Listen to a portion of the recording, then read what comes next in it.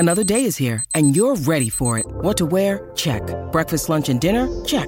Planning for what's next and how to save for it? That's where Bank of America can help. For your financial to-dos, Bank of America has experts ready to help get you closer to your goals. Get started at one of our local financial centers or 24/7 in our mobile banking app. Find a location near you at bankofamerica.com/talktous. What would you like the power to do? Mobile banking requires downloading the app and is only available for select devices. Message and data rates may apply. Bank of America N.A., member FDIC. When you need mealtime inspiration, it's worth shopping Kroger, where you'll find over 30,000 mouth-watering choices that excite your inner foodie. And no matter what tasty choice you make, you'll enjoy our everyday low prices, plus extra ways to save, like digital coupons worth over $600 each week. You can also save up to $1 off per gallon at the pump with fuel points. More savings and more inspiring flavors make shopping Kroger worth it every time. Kroger, fresh for everyone. Fuel restrictions apply.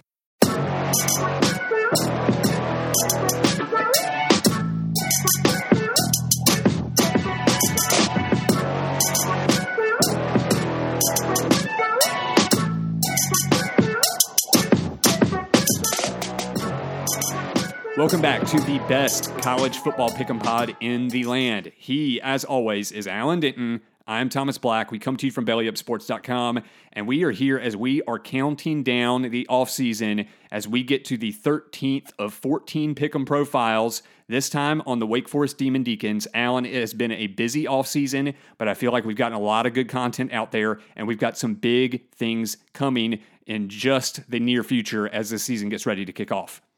100%. It's been a fun offseason, kind of previewing these teams and looking back at what once was. And some of these teams are going to be drastically different, including the one that we're about to preview.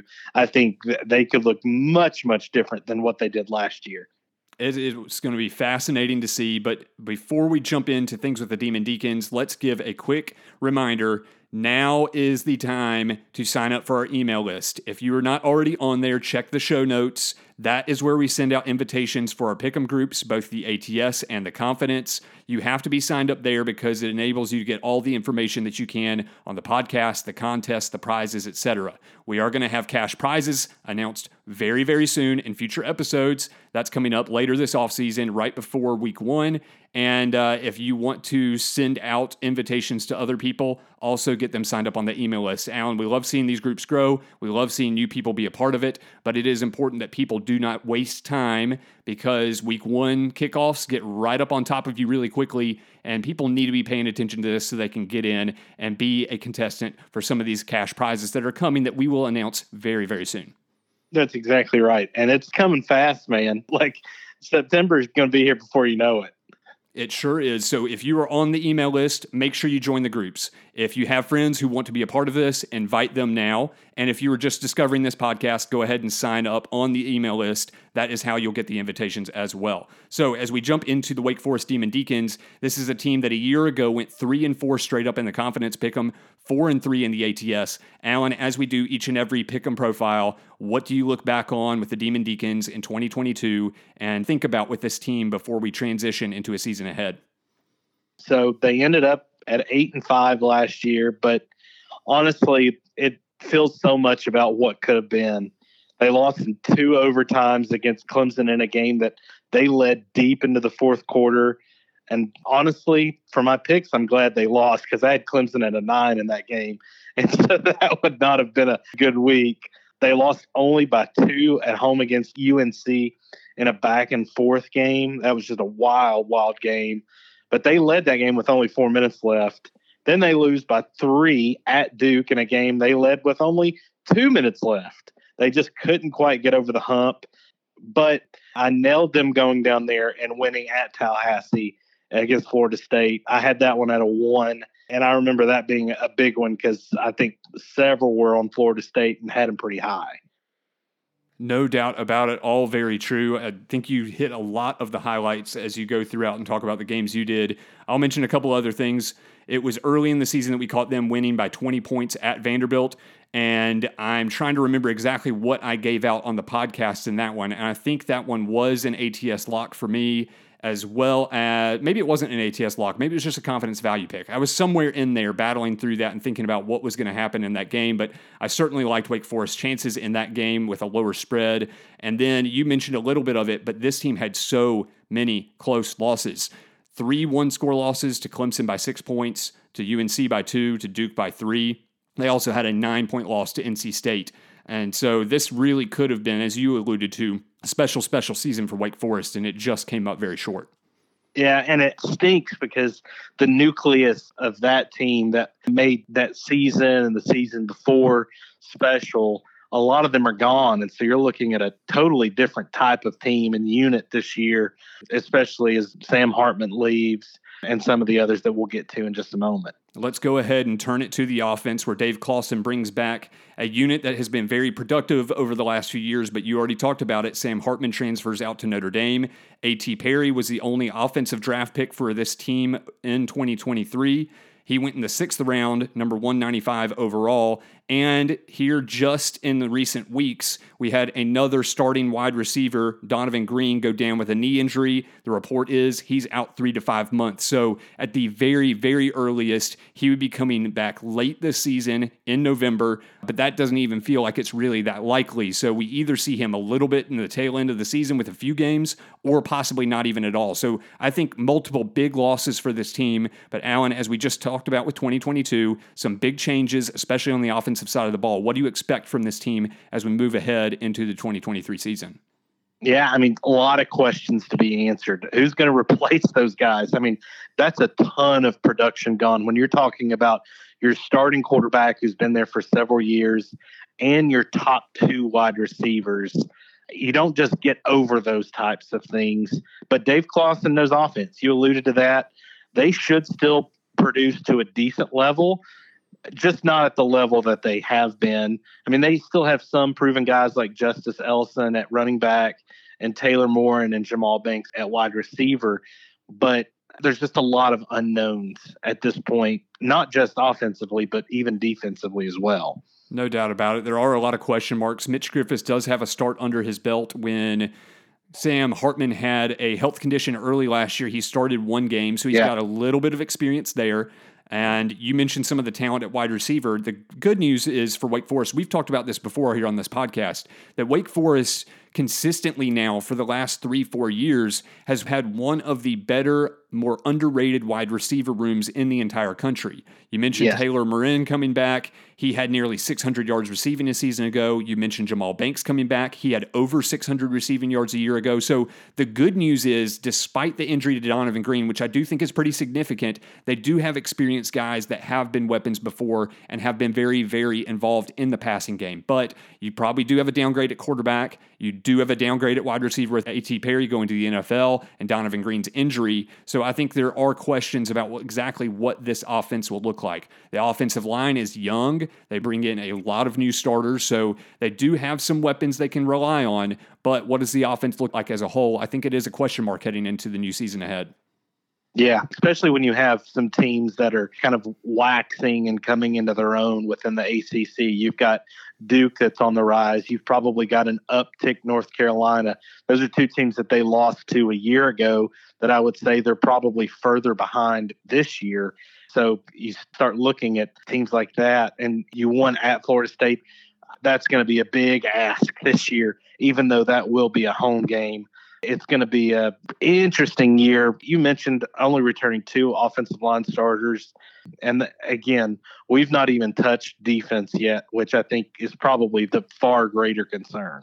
As we go over to the defense, there was 1 draft pick on that side of the ball as well. Defensive tackle Kobe Turner was the top draft pick off this Demon Deacon squad. He went in the 3rd round, a top 100 pick. So they bring back a star on the defensive line at defensive end in Jasheen Davis. Alan, you mentioned holes, question marks. What are you looking at with this squad as they come back in 2023?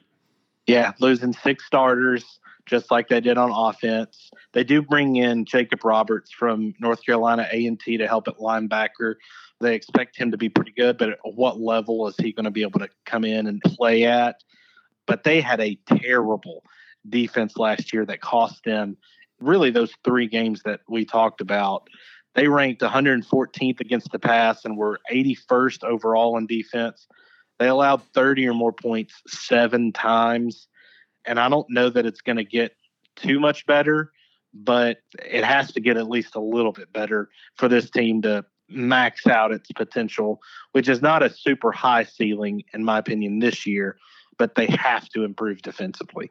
It does make an awful lot of sense. The defensive line, I think, is going to be a tough ask to be able to see a lot of improvement. There's 4 new starters there. Even though Jasheem Davis, just as I mentioned, is one of their better defensive players from a year ago, he wasn't even a starter, but he led the team with 7 sacks, so I think that's a bright spot. But otherwise, I'm pretty concerned about the defensive line. What's that going to look like for Wake coming in this year? You even had Bothroyd, who transferred out and went to Oklahoma, I believe it was. So there is a lot of transition as we look at this Wake Forest team. I'm especially concerned at the defensive line and linebacker spots. I'm concerned how they're going to hold up against the run and things like that.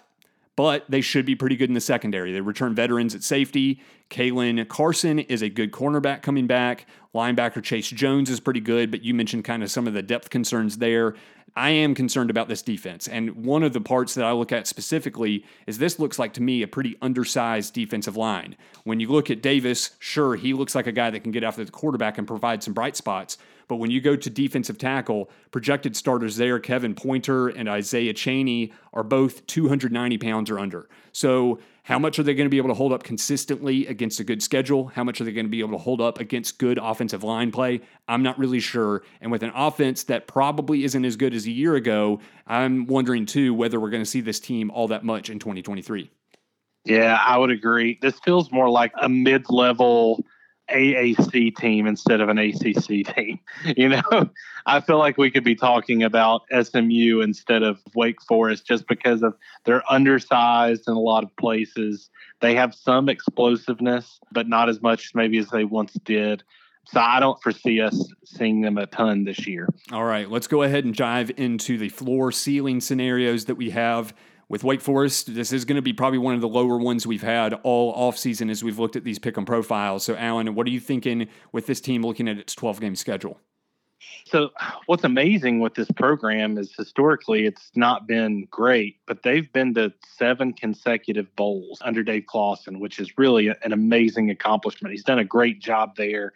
And I foresee that most likely happening again. I've got their floor at 6-6. Overall, they don't have an unbelievably difficult schedule. They get Elon first, Vanderbilt, Old Dominion, Georgia Tech, who, you know, you just don't know what to expect there. They're at Virginia Tech, but they at least get to play Virginia Tech, who's maybe the worst team in the ACC. You don't know what Pittsburgh's going to be like, and you don't know what Syracuse is. So I've got them as a floor just because of some of the easier games. I got them at 6-6. But the ceiling is right there at 7-5. I don't see them winning all of those toss-up games, and I don't think they have the ceiling to beat teams that they probably, you know, shouldn't beat. Very interesting that your floor and ceiling fall only 1 game apart. I'm going to range a little bit more than that. I think there is possibly some potential that this team misses a bowl game. So I've got their floor as low as, get this, 4-8 compared to the 6-6. Because I look at their schedule and I go, you know what? I think there are a lot of games which I would project the other team as being the favorite. The other team is winning. There's games at Clemson, Pittsburgh, Florida State. I think at Duke is going to be tough for this team, NC State and Notre Dame. So right there off the bat, I've already mentioned 6 games. So to me, I'm leaning losses in every single one of those. And then I think there's some games that Wake Forest should probably win or I'll have some toss-ups. I think Virginia Tech's included in that. I think Syracuse is included in that, both as road games. I don't even think there's a great chance that this team is going to be a guaranteed 4-0 starting out the season. And I would just circle the Vanderbilt game. It's not that I think Vanderbilt's great, but I think they are an improving squad. They picked up a couple of SEC wins a season ago. I think that game could be dicey. So we'll see. I don't know. But I would venture to guess Wake Forest will be the favorite in it. Maybe they get a win there. Maybe they start off 4-0, but I think that would be well advised. So I'm going to go floor of 4-8. And I'm going to go a ceiling the exact same as you of 7-5. I think that's where they win all of these kind of toss-up games that I've talked about, and then they spring an upset somewhere as well. I think that's possible, but I think they're going to need things to click offensively, and I think they're going to need to find some sort of stability on the defensive side to be able to pull off a record that good against a schedule that is fairly difficult for Wake Forest standards. Yes, absolutely. I mean, you're still traveling to Clemson, you're at Notre Dame, you're at Duke, and then you've got NC State and Florida State at home. But those two teams are going to be formidable. NC State's always very, very tough.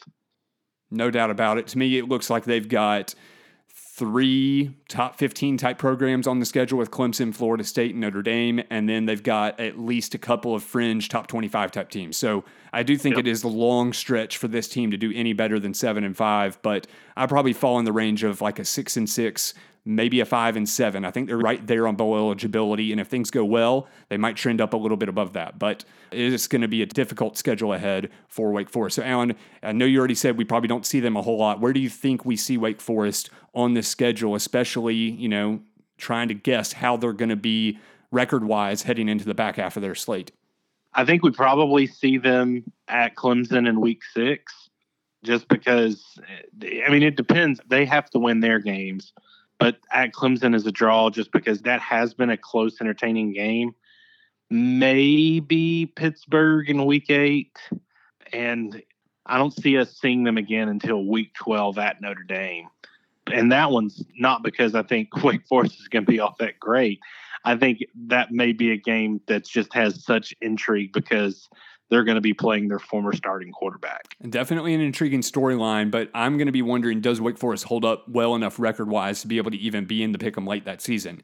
If they're winning games early, especially if they spring an upset somewhere, I think we very well could see them late in the year. But to me, I think it is much more likely that we see them in that kind of middle season territory. Like you said, week 6 at Clemson, I think week 8 against Pittsburgh, week 9 against Florida State. I'm not saying all of these are guarantees that we're going to see them, but I think those are the most likely games. And then if Wake has performed pretty well, if they get out of the gate and win their first 4 games, and even if they keep a game close at Clemson, those types of things, I think there's a chance we could see them several times as we go throughout the year. But I'm going to kind of peg them for 2, maybe 3 appearances this season, unless things go very, very well. Yeah, I would very much agree with that. All right, Alan, we have more coming up. As we talked about, this is our next to last Pick'em profile that we are doing. Coming up this Monday, we are going to have a Pick'em profile on the Washington State Cougars. That is going to be available to all Patreon supporters as you jump on over there. That would cost you only $1.50. And if you subscribe at $1.50 level, not only would you be able to listen to that episode, but you'd be able to listen to all past Pick'em profiles that have appeared over there on Patreon. That includes Clemson, that includes Notre Dame, that includes LSU, a lot of different stuff to get in at over there, and stuff that will give you information as we head toward the season, especially including the TCU episode in which we get into one of our week 1 matchups. So, Alan, we've got a lot of stuff cool coming for our listeners and can't wait to get to more of it as we dive into our next episode. That's right. I got to say, it's worth it. Subscribe, man. I certainly hope it's worth it, but we've already given out some picks for a week 1 game between TCU and Colorado. That, of course, was on the TCU episode. And beyond that, this time next week, we are going to drop our 2 Pick'em tutorials. That's one for the ATS Pick'em. That's one for the Confidence Pick'em. And on those episodes, we are going to drop prize announcements. Prizes are bigger this year. It's because of the investment we've had from our Patreon supporters. It's because of the investment that I've even put into the show, and we are expecting some big things coming ahead. So we're excited about that and should give us a good launching point into the 2023 season, Alan. Yes, absolutely, man.